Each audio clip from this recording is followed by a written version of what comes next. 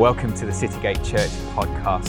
Today's message was recorded at our live Sunday services, and we hope that it encourages you to know God, find freedom, discover purpose, and make a difference. Today we're starting a new series as we start our month of praying and fasting on the book of Daniel. And it's something that has been stirring in me, and I don't know how this is going to go over the next, up until Easter. I've got a plan of where I think God wants it to go, but it's going to be something I believe quite profound. I think it's going to be something in some ways quite controversial. It's going to be something that is greatly encouraging. It's going to be something that's very prophetic, and something that we can take both individually and corporately. And I believe it's a word for our time, not just to start 2023 as a church here in Citygate. You know, so many times in the past when I've started a year, as I do every year, I can remember in 93 when I first began to do this, and I went to the book of Haggai, and then over the next year, everybody was preaching from the book of Haggai. It was just like it went through. I'm not saying it started with me, but it was just like there's a word for a season.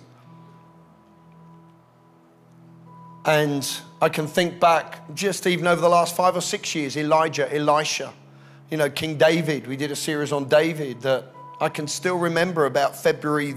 I can't remember the exact date, but I talked about the ephod, where David said, "Bring me the ephod," and something took place in Citygate Church that day that has become part of the fabric of who we are as a church. And I believe that there's going to be some things out of this series from the book of Daniel that are going to take root, be good seed into good ground. So we're going to turn to the first chapter of Daniel today as we start this series. And you know what the series is called, because I've been prophesying it, praying it, declaring it. 10 times greater. Let's all say that. 10 times greater.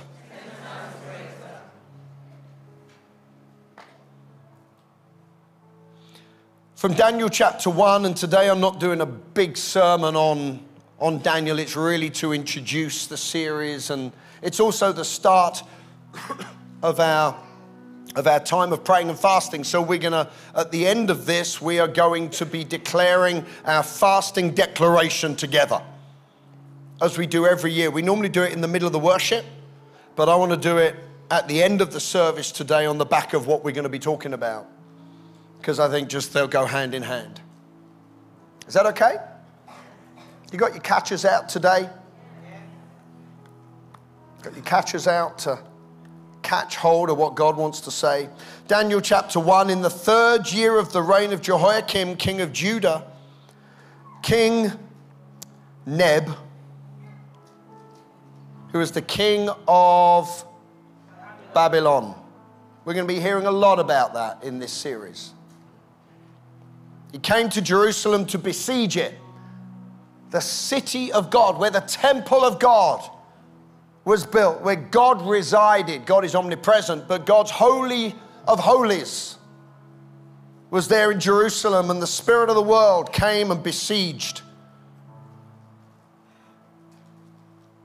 the heavenly city, really, here on earth, Jerusalem. And the Lord gave Jehoiakim, king of Judah, into his hand, and with some of the articles of the house of God, which he carried into the land of Shinar to the house of his God, small g. And he brought the articles into the treasure house of his God, small g. Then the king instructed Ashpenaz, the master of the eunuchs, to bring some of the children of Israel and some of the king's descendants and some of the nobles, young men in whom there was no blemish, but good looking, gifted in all wisdom, possessing knowledge, quick to understand. Sounds like he's describing some people here in Citygate Church. Come on, you got your catchers out. People who could serve in the king's palace, whom they might teach the language and the ways, the books, the understanding, the mindset of the Chaldeans. And the king appointed for them provisions every day from the king's table and of the wine which he drank, and 3 years of training for them, so that at the end of that time they might serve before the king. Now from among those were the sons of Judah were Daniel, Hananiah, Azariah, and Mishael. To them the chief of the eunuchs gave names. He named Daniel, he gave the name Belteshazzar. To Hananiah he gave the name Shadrach, Meshach, and Abednego. But Daniel purposed in his heart that he would not defile himself with the portion of the king's table, nor with the wine which he drank. Therefore he requested of the chief of the eunuchs that he might not defile himself. Now God had brought Daniel into favor. Everybody say favor. And goodwill. Everybody say goodwill. Goodwill. Of the chief of the eunuchs. And the chief of the eunuchs said to Daniel, I fear my lord the king, who has appointed your food and drink.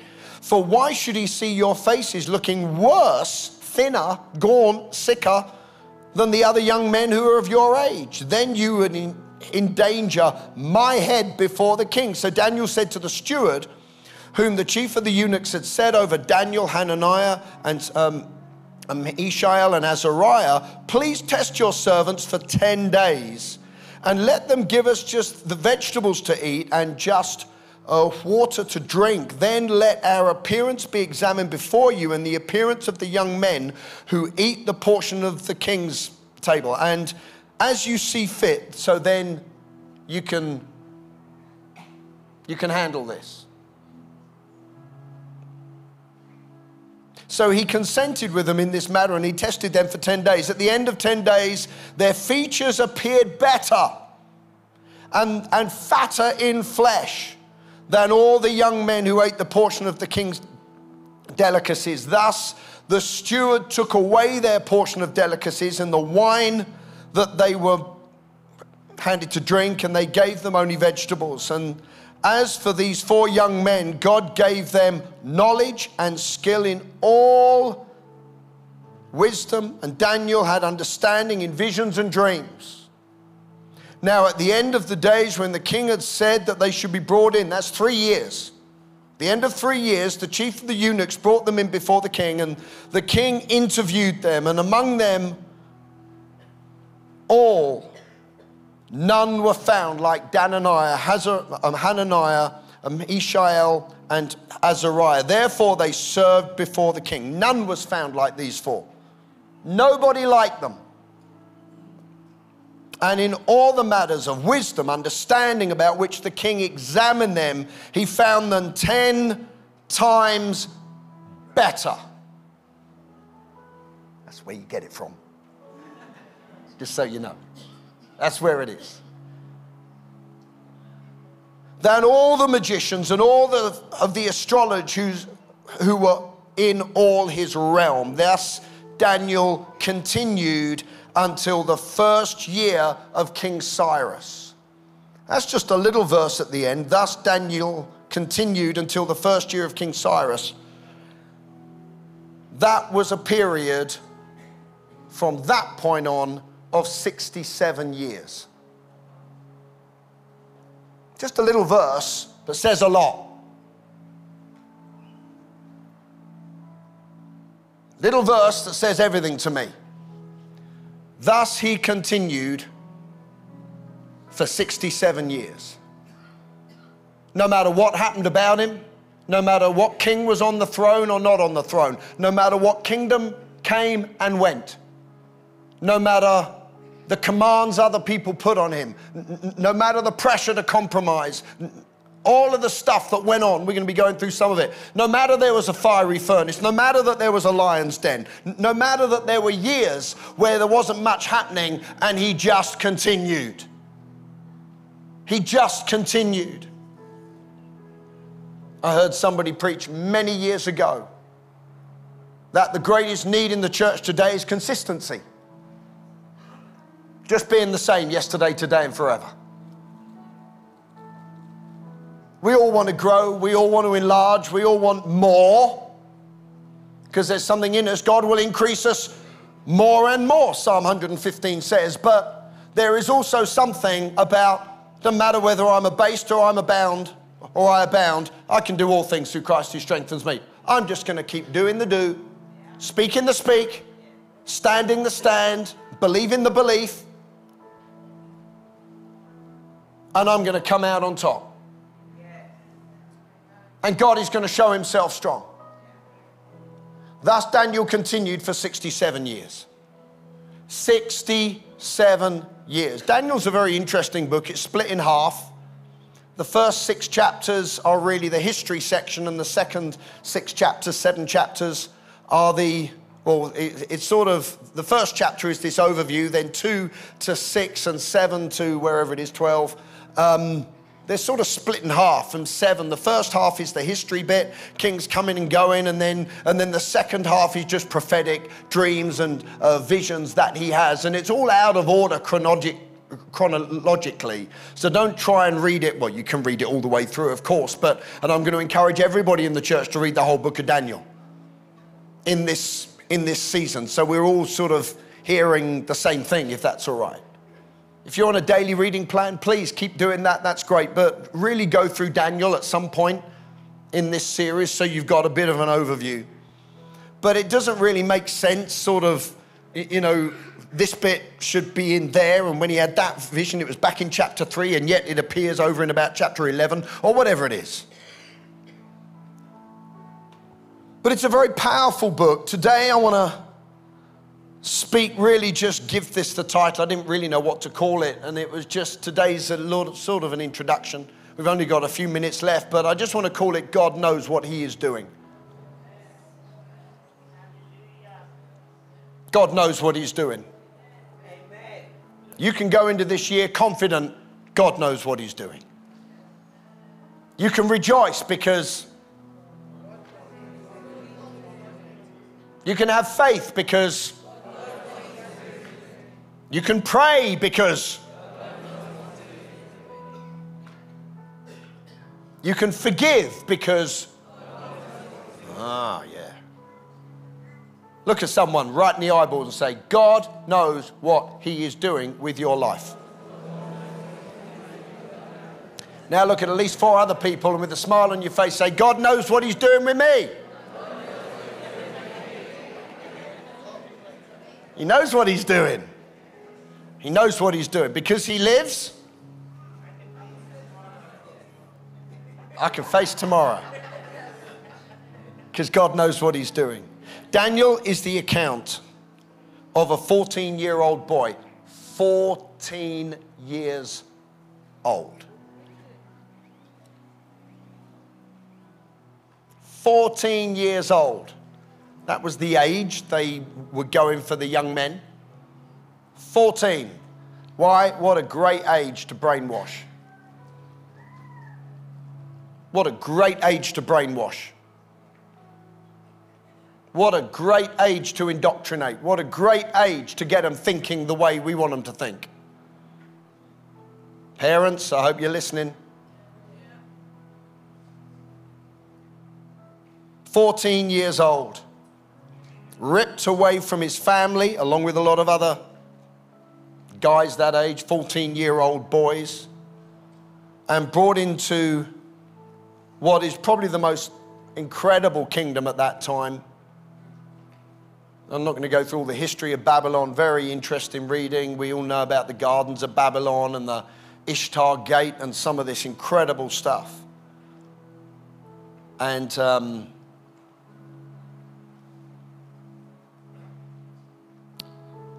all these boys, young men, were brought in to be brainwashed, re-educated into the beliefs, the ways, the culture of the empire. Which really was an acute example, a very powerful example of the spirit of the world at that time. You can find all through the Bible where Jesus refers to Babylon. The prophets refer to Babylon. It started off as the Tower of Babel. It's where it was, the land of Shinar. And it was where God had to move, come down and bring confusion. I mean, actually the word means confusion. That's where it comes from. He said, because if these people stay in this agreement, anything they do is going to be possible. Nothing's impossible for these people. So God had to confuse it because it was anti-God. It's going away from God. So God confused it, separated the people, gave them all different languages, and scattered them in the face of the earth, which is actually what he told them to do. He said, go and fill the earth, subdue it, but they decided to clone together and all be the same. And what came out of that was arrogance and not God's will for their lives. But that's what this empire spoke of. That's what it was. That's what it did. They also brought these boys in to wipe out the kingdom of Israel. And the kingdom, the nation of Israel, is the promised land in the earth. God still has a covenant with Israel. And it's very, very important that we honor Israel. Not from a place of political honor, but from a place of covenant honor. Hello? Israel is like the time clock of God in the earth. Always has been. You want to know what's going on in the end times? Look at Israel. You want to know what's happening with God and with the church? Look at Israel. So we're going to look at Israel. But this was to wipe out the kingdom of Israel. They'd already succeeded, not them, but the Assyrian Empire had already succeeded in taking 10 of the tribes, the northern kingdom, and 125 years earlier bringing them into Assyria, different kingdom, different empire. And this is unbelievable for me to say this, but it's, well, that's the wrong word. It is believable because it's true. But it's just crazy. The 10 tribes of Israel from the north were never seen or heard of ever again. They're gone. 10 tribes gone. And I know there's all sorts of rumors and this, that, and the other. The lost tribes, but they're gone. And for 125 years or so, there was just the southern kingdom. And the enemy thought, okay, well, I've succeeded, the enemy being Satan. I've succeeded in removing the 10 tribes. Now I'm just going for the last one. It has sort of become one. It was actually Judah and another tribe, and they'd sort of merged to become one. And that's why it's just called Judah here, the kingdom of Judah, which included the tribe of Judah and of Benjamin. They'd sort of merged to become one, and the plan of the enemy was, right, I'm going to destroy them completely. So how am I going to do that? I'm going to get all the young guys and I'm going to change them. I'm going to brainwash them. I'm going to influence them. I'm going to get them speaking something different, believing something different, acting like something different, clothes different, everything different, language different. Interesting that the book of Daniel, the first half is written in the Arabic language, Aramaic. Why? Because he's speaking to his peers and his contemporaries, and they weren't allowed to use Hebrew. Banned. Can't use your language anymore. Now, from chapter 7 onwards, it's all in Hebrew because it's Daniel on his own giving all the visions and the dreams that he had, and it was more of a personal thing to be sealed up and then put in the Word of God, and it's for us, and it was in God's language, as it were, Hebrew at that time. But the first half, he had to speak the language of his captors. Isn't that amazing? Same with Ezra. Had to do the same thing with Ezra. The 2 books in the Old Testament written in Aramaic. Why? Because they were assimilated into the spirit of the world. Don't want to get too far ahead of myself in this. They brought all these 14-year-olds in to be brainwashed, to be educated into their beliefs, the spirit of the world, to wipe out the kingdom of Israel. But ultimately to remove any memory of, any devotion to the one true God, to wipe it out forever, to remove Jehovah off the face of the earth. Remove him. Remove God. To take him out of society, take him out of the world, to take him out of the public sphere. How on earth did this happen? Well, Israel's northern kingdom had gone into idolatry. They'd been carried away, as I said, 125 years earlier, never seen again. You would have thought that the kingdom of Judah would have opened their eyes and seen that over 125 years and thought, we don't want that to be us. You would have thought that, wouldn't you? Is this too deep for a Sunday morning? Is this all right? Yeah. You would have thought they would have sort of, wow, look what happened to them. They worship Baal and the Ashtaroths and the Asherah poles and the Ishtar, and they killed their kids, put them in the fire. You would have thought that they would have opened their eyes and thought, let's change our ways, shall we? But they didn't. There were some good kings of Judah. There were some good ones, Hezekiah and Josiah and some other good ones, but there was a lot of bad ones still. I think it's absolutely tragic that the sons of the greatest reformer, well, there was Hezekiah and there was also Josiah, his kids went right off. Josiah restored temple worship. Josiah lived right from the age of, I think he was 8 years old, correct me if I'm wrong, but he was a young age, came, and he reigned for like 25 years or something. I can't remember all the numbers, and he was awesome. And his kids were a mess. And after he died, different kids of Josiah came to the throne at different times, actually, because they were killing each other, usurping authority over each other, just infighting, division, jealousies, all sorts of stuff going on. So there was this guy called Jehoiakim that we heard of in that first verse, where he sort of came into league with Nebuchadnezzar and became like a servant. God's tribe, Judah, the lion, became the servant of Babylon. And for 3 years, that's what they did. And then he started to get a bit unhappy with that. And so King Neb came along and removed Jehoiakim and put in Jehoiakim, who really was like a puppet. But then after a year or so, he got upset and he rebelled. And so, King Neb removed him and put in some other kings, Zedekiah, I think it is, all during those last 2 or 3 years. And what a mess. Struggling for position. And it's because they've become servant of the spirit of the world. And so at the end, when they just rebelled and they wouldn't submit, King Neb said, you know what? This is after 10 or so years. He said, you know what? I'm just going to wipe the nation out. So he moved in with his army again, been in and out, destroyed Jerusalem and burnt the temple to the ground. Wow. Pretty serious stuff. Pretty serious stuff. And the other incredible thing is that for years, God had been prophesying about this. Jeremiah had been prophesying. Ezekiel had been prophesying.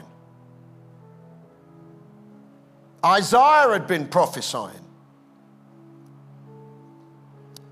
And so the nation went into exile. For 70 years, Judah was in captivity under the rule of the empire of Nebuchadnezzar. Until, and you're glad there's always an until. This is going to be a really good series. It's really good news. I know I've started like going in at the, look at this mess. But I'm so glad God is a God of plan and purpose and design. He's a God of the turnaround, and God knows what he is doing. So after 70 years, as prophesied by Jeremiah, Almighty God caused the return of the exiles back into Israel, back into Jerusalem, and we can read Ezra and Nehemiah. We can find the rebuilding of the temple, the rebuilding of the walls. We can find all of that going on. But God did it. God moved against all the odds. God moved when people said it could never happen.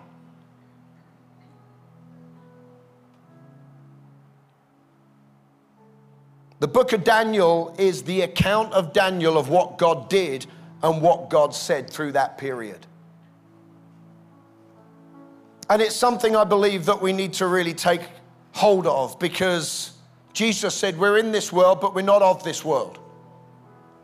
Amen? We're in it, but we're not of it. It sounds we're not in exile. This is not what I'm saying.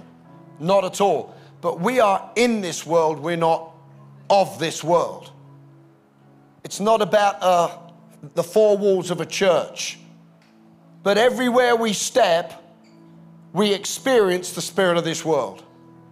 Everywhere we go, there's a different way of thinking, a different way of living. And the last thing we want is to create some us and them mentality. Hello. However, the Bible speaks about the righteous and the unrighteous. Talks about the kingdom of God and the kingdom of darkness. Talks about the church and the world. And what I love about this book of Daniel is there was no gray areas. There was no confusion with Daniel. I'm in it, but I'm not of it. I'm not going to eat what they're trying to feed me. And we're going to specifically look at what the world is trying to feed us right now.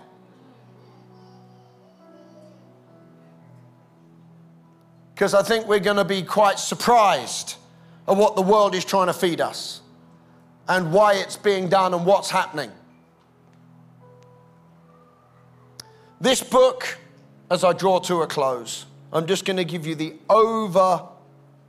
statements of the main points of what this book is all about. Number one, it's all about the sovereignty of God. You cannot read the book of Daniel and not think God is sovereign over the kingdoms and the empires of this world. The government is surely upon his shoulders. Can I hear an amen this morning? No matter how big and important somebody gets, God is greater. No matter how many armies, no matter how much money, no matter how much power a leader has, God is greater. Hallelujah.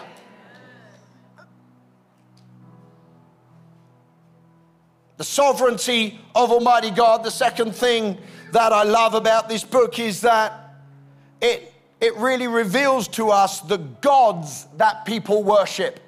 Small g.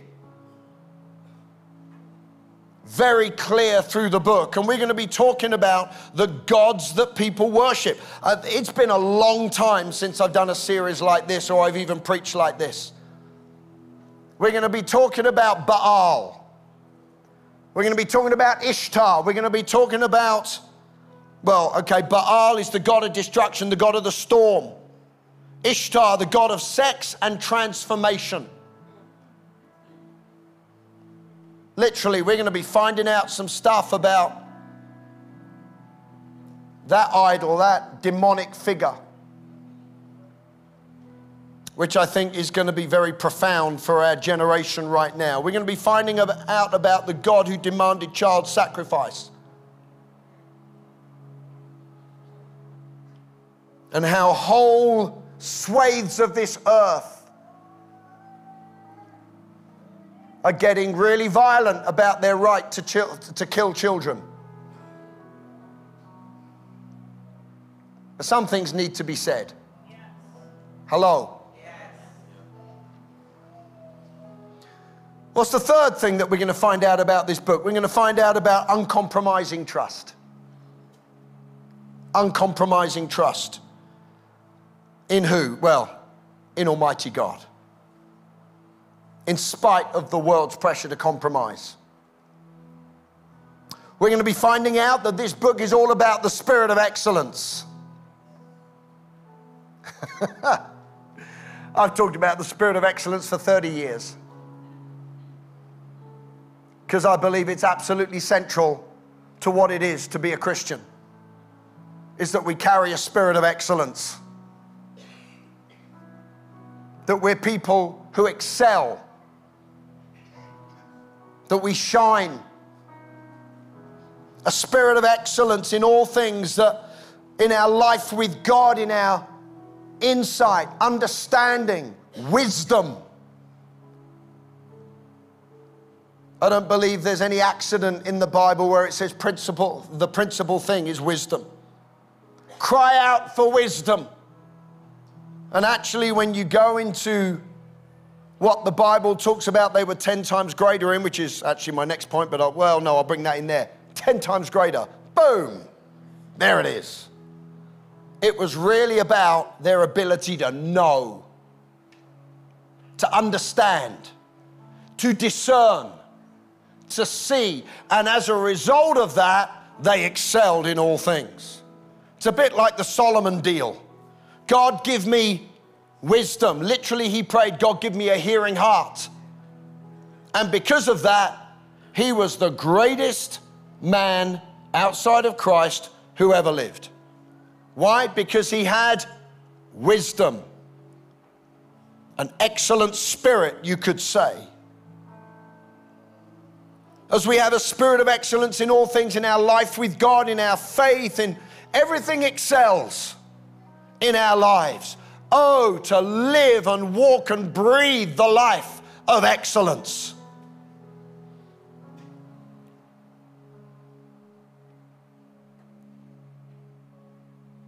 God will position us for victorious influence in the middle of a world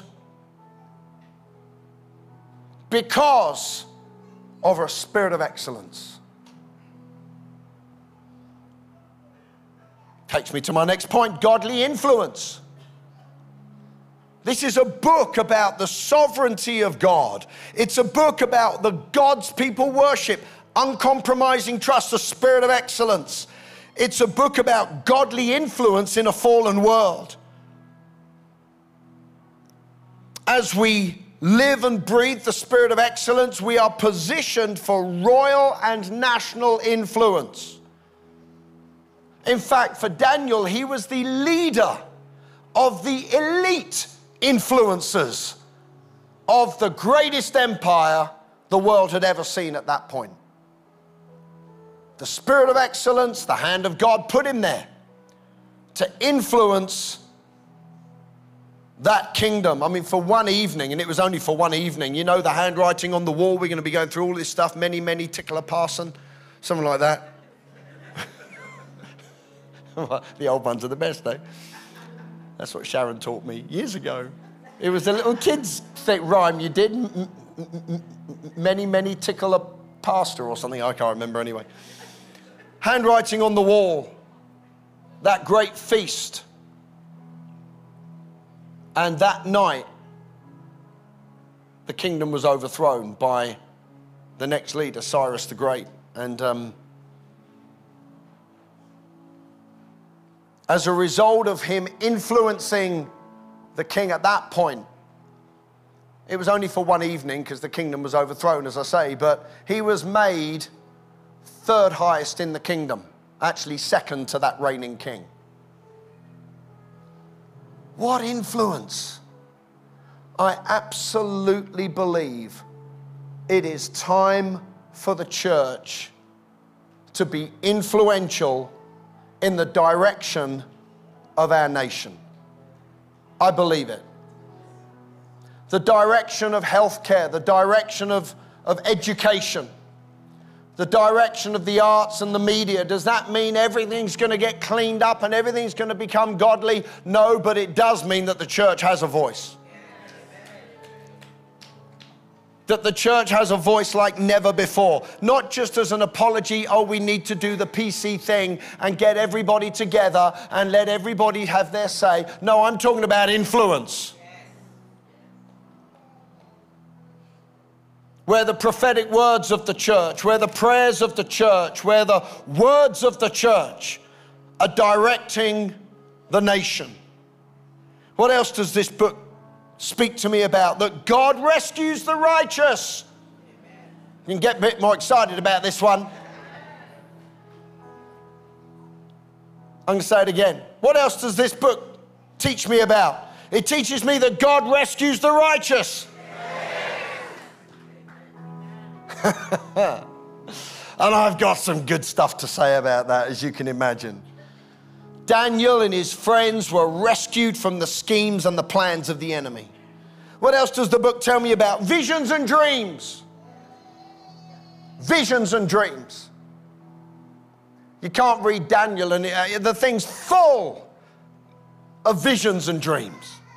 God speaking to his people and God speaking to the nation. This is all stuff we're going to be looking at. I hope you're getting excited about this.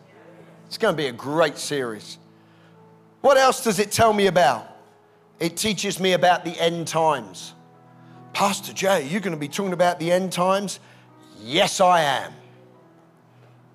I'm going to be doing at least one Sunday on the end times.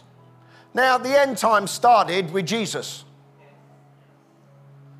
but they end with the second coming of Jesus. And I think we're a lot closer to that point than we are the first coming of Jesus. So we're going to be talking about the end times. We're going to be talking about Israel. We're going to be talking about the temple. We're going to be talking about the Antichrist. Woo! Everything is spelled out in the book of Daniel in amazing technicolor. It's going to be fun. In 31 years of ministry in church, I've never preached on the end times as a message. So it's a good time to start. Amen. And what's the last thing that it really speaks to us about? It speaks to us about the power of prayer. Again, you cannot read the book of Daniel without realizing, wow, Daniel was a prayer. Daniel knew how to pray, and he prayed, and then he prayed some more. And his prayers were incredible. He knew how to pray to cause God's word and God's will to come to pass for himself and for a nation. His prayers of faith closed the mouths of lions.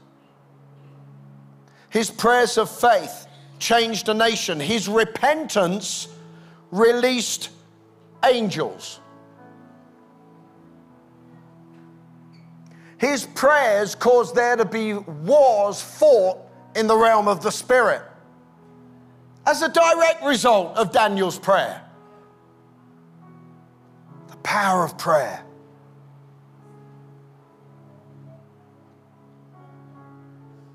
As a direct result of Daniel praying the Bible, a whole nation came out of captivity.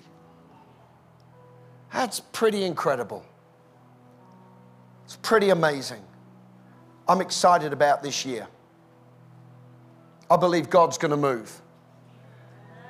I believe God is going to speak. I believe God's going to confirm. I believe God's going to re-anoint. I believe God's going to raise up. And God's going to bring down. It's not often we use the word, even though it's there in everything we do, that God is sovereign. That doesn't mean to say that God does whatever he wants. That's not what it means. It means God rules and reigns over all. And ultimately, his plan and his purpose comes to pass. What a time for the church to be alive.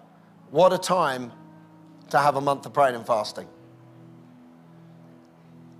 We're going to start not tomorrow night, bank holiday. But starting next Monday, we're going to start 4 evenings of 4, 9th, 16th, 23rd, 30th. 4 evenings, whatever the dates are. Monday night, 7:30 to 9:30, praying here in Citygate Church. And we're going to be fasting as a church. Daniel knew how to fast. he knew how to fast. I know we talk about the Daniel fast. Can I just say, and I don't want to be controversial right at the very start, it was not a Daniel not eating foods offered to idols. Okay? Just to say. It's a different thing. But Daniel knew how to fast. He prayed, he fasted, he prayed, he fasted, he prayed the Bible, he prayed in faith, he prayed in repentance, he prayed for the nation, he caused war in their heavenlies, he caused a generation to come out of exile. That didn't happen with the 10 tribes, but it happened with Judah. Why? Because Daniel knew how to pray. He prayed and fasted. And as we come together to pray and fast, I've emailed the whole church. If you haven't had the email, either it's gone into your junk mail or we don't have your email address. So it's really important that we have your email address for things like this. We don't pour out a load of stuff and just a load of junk mail, but when we do email, it is for purpose. And I've emailed out what this year, a bit of a word from myself, and then I've put in the prayer points, Isaiah 58. I know I've said let's all read Daniel, but can we all read Isaiah 58? Because really, it's just a great chapter. Is this not the fast I have chosen, says the Lord? And it talks about what fasting will do. So we're going to close today by declaring our fast. It's really important to declare a fast. When it's personal, you declare it. Not to everybody, to yourself, to God. You declare your fast. And you declare what's going to happen as a result of the fast. What are you fasting for? I'm fasting to know God better. Great. I'm fasting to get a breakthrough financially. Great. I'm fasting to see my family come to Christ. Great. But don't just fast. Always have something you're saying, this is the purpose of the fast. And we're fasting this year for 2023. That's why we're fasting. And I put a load of prayer points, 13 prayer points in the email that we're going to be praying through, of course, and we're going to be going on. But you do not want to be somewhere else when we're here praying 7:30 to 9:30 every Monday night. The first part of the evening, I will be teaching on prayer. And the second part of the evening, we will be praying. And if at all possible, bring your kids, that's fine. Raise your children up in the house of God. We used to bring our kids to prayer meetings. Bring your kids. Oh, but they need to be in bed. No, perhaps they need to be at a prayer meeting. Hello. But let's come and pray. But we're going to end today by declaring our fast. And we do this every year. And it's going to come up on the screen.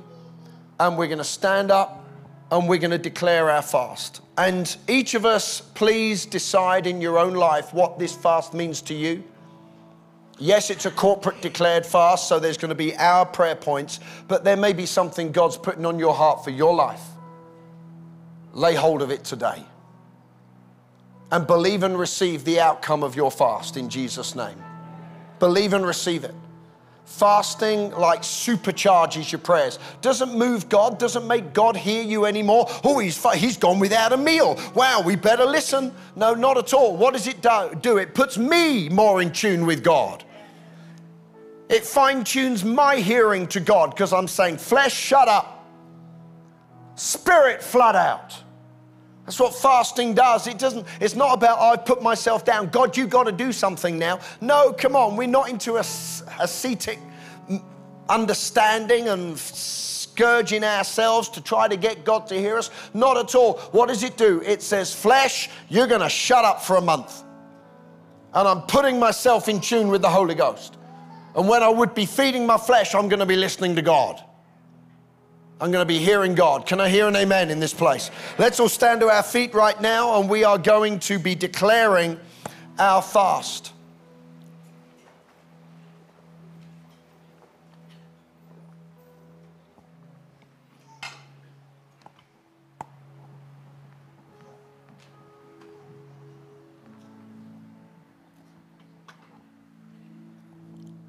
The last time I felt like this about a fast was in 2001, 22 years ago. I mean, other fasts have been brilliant, but on the 14th day of that fast, you know the story, God just spoke into my heart and said, ring the Royal Mail. And a year later, against all the odds, when the offers on the table were 5 million quid, 4.5 million quid, we bought this place for 1.2 million with no money. Why? Because of a fast. A couple of years ago, we end the fast with our first fruits, of course, and somebody in that first fruits told they'd never have children. And they came to us, Sharon and I, particularly that Sunday. I can remember it. And of course, you know our testimony, and it was so good. They said, this has been our fast. And we laid hands on them, and they had a baby that year. Come on, Jesus. Come on, Jesus. There is power in a corporate fast of a church. We're going to be setting up other prayer strategies. We're going to be announcing this month of nighttime prayer and men's prayer and ladies' prayer through the church. Abimbola and Feluke are going to be stepping into a greater role in that area as we re-emphasize and push prayer further into the centrality of the church. Let's pray. I don't mean now, I mean this month. I suddenly thought, when I say let's pray, you know what I do? I head up. I'm going to teach on that. The only reason we bow our heads in this church is because of the response thing. But the Bible says when you pray, lift up. Lift up. The devil always,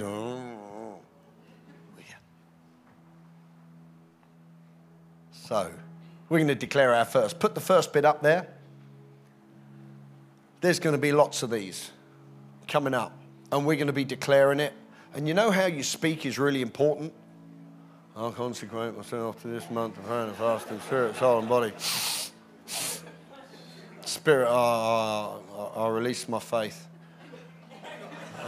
Receive the rewards of this fast openly. Not much of a consecration in that. I consecrate myself to this month. You speak in authority and in faith. Can I hear an amen today? So you ready for this? You might want to place one hand on the Bible and the other hand in the air. I don't know what you want to do. But we're going to do this on purpose in Jesus' name. Are you ready? I'm standing in the way here probably. Can you see that? You can see that? I'm not too much in the way? Okay, you ready? I consecrate myself to this month of prayer and fasting, spirit, soul, and body. I release my faith that I receive the rewards of this fast openly. The rewards of salvation, healing, prosperity, restoration, the manifestation of the glory of the Lord. I declare this year to be a year of 10 times greater for me personally and for Citygate Church. I devote myself to the Lord, to seeking first God's kingdom and his righteousness, to loving and serving the church, to prayer, to praise and worship, to giving financially, meeting the needs of Citygate Church and people's personal needs, and to bring to be an instrument of salvation to those who don't yet know the Lord. According to Isaiah 58, this is the fast the Lord has chosen. Therefore, I declare in Jesus' name the fulfillment of God's word for my life and for Citygate Church in 2023. Bonds of wickedness will be loosed. Heavy burdens will be undone. The oppressed shall go free, and every yoke will be destroyed. I will share my bread with the hungry, help the poor, clothe the naked, and provide for my own family. My light shall break forth like the morning. My healing shall spring forth speedily. My righteousness shall go before me, and the glory of the Lord shall be my rear guard, and the Lord will answer my cries with, here I am. I will take away the yoke from my midst, the pointing of my finger in judgment, gossip or criticism, or speak wickedness and lies. My light shall dawn in the darkness, and my darkness shall be as the noonday sun. The Lord shall guide me continually, satisfy my soul in drought, strengthen my bones, and I shall be like a watered garden and like a spring of water whose waters do not fail. People from within Citygate shall rebuild the old waste places and raise up the foundations in London of many generations. We shall be called the repairer of the breach, the restorer of the streets in London. Instead of shame, I believe I receive double honor. Instead of confusion, I rejoice in my inheritance from the Lord. I declare that I shall possess double in my land, and everlasting joy belongs to me. I declare that as I diligently seek and obey the Lord, I will live in, walk in, and be overtaken by all the blessings which belong to me in the new covenant through the death and resurrection of Jesus Christ. I am blessed in the city, in the country, in my body, in my job. I am blessed as I go in and as I go out. My enemies shall be defeated before my face and flee from me. I declare that Satan and all his purposes and plans are trampled under my feet. Sickness is under my feet. COVID is under my feet. Doubt is under my feet. Jealousy is under my feet. Poverty and lack are under my feet. Unforgiveness is under my feet. Rejection is under my feet. I declare that today I am free in every area of my life because my life is hidden with Christ in God. The Lord will command the blessing on me financially, on my bank accounts, current accounts, saving accounts, pensions, investments, financial harvests, and in everything I put my hand to. I yield my finance to God as good seed to be sown into good ground, which will yield the 100-fold harvest for me. I declare that I multiply in material goods, in my family life, and in my spiritual relationship with God. I declare that the heavens are opened over my life and over Citygate Church. I am the head and not the tail. I'm above only and shall not be beneath any situation. I will hunger for wisdom and thirst for righteousness. I will develop a hearing heart and be led by the Holy Spirit. I yield my heart to release the river, my mind to think the thoughts of God. I yield my body as the temple of the Holy Spirit to be an instrument of righteousness, holiness, and praise. I yield my eyes to only look upon holiness. I yield my mouth to only speak that which God can anoint and fulfill. We agree together and therefore declare in Jesus' name that 2023 is the year of 10 times greater for Citygate Church. We are blessed and highly favored. A year of enlargement and abundance. A year of dreams fulfilled where we lay hold of all that God has given to us in spirit, mind, will, emotions, physically, financially, relationally. We will reap a mighty harvest of souls. We will run the race to win. Fight the good fight. Push back the darkness and see the kingdom of God forcefully advance in Jesus' name. Amen. Yes, God.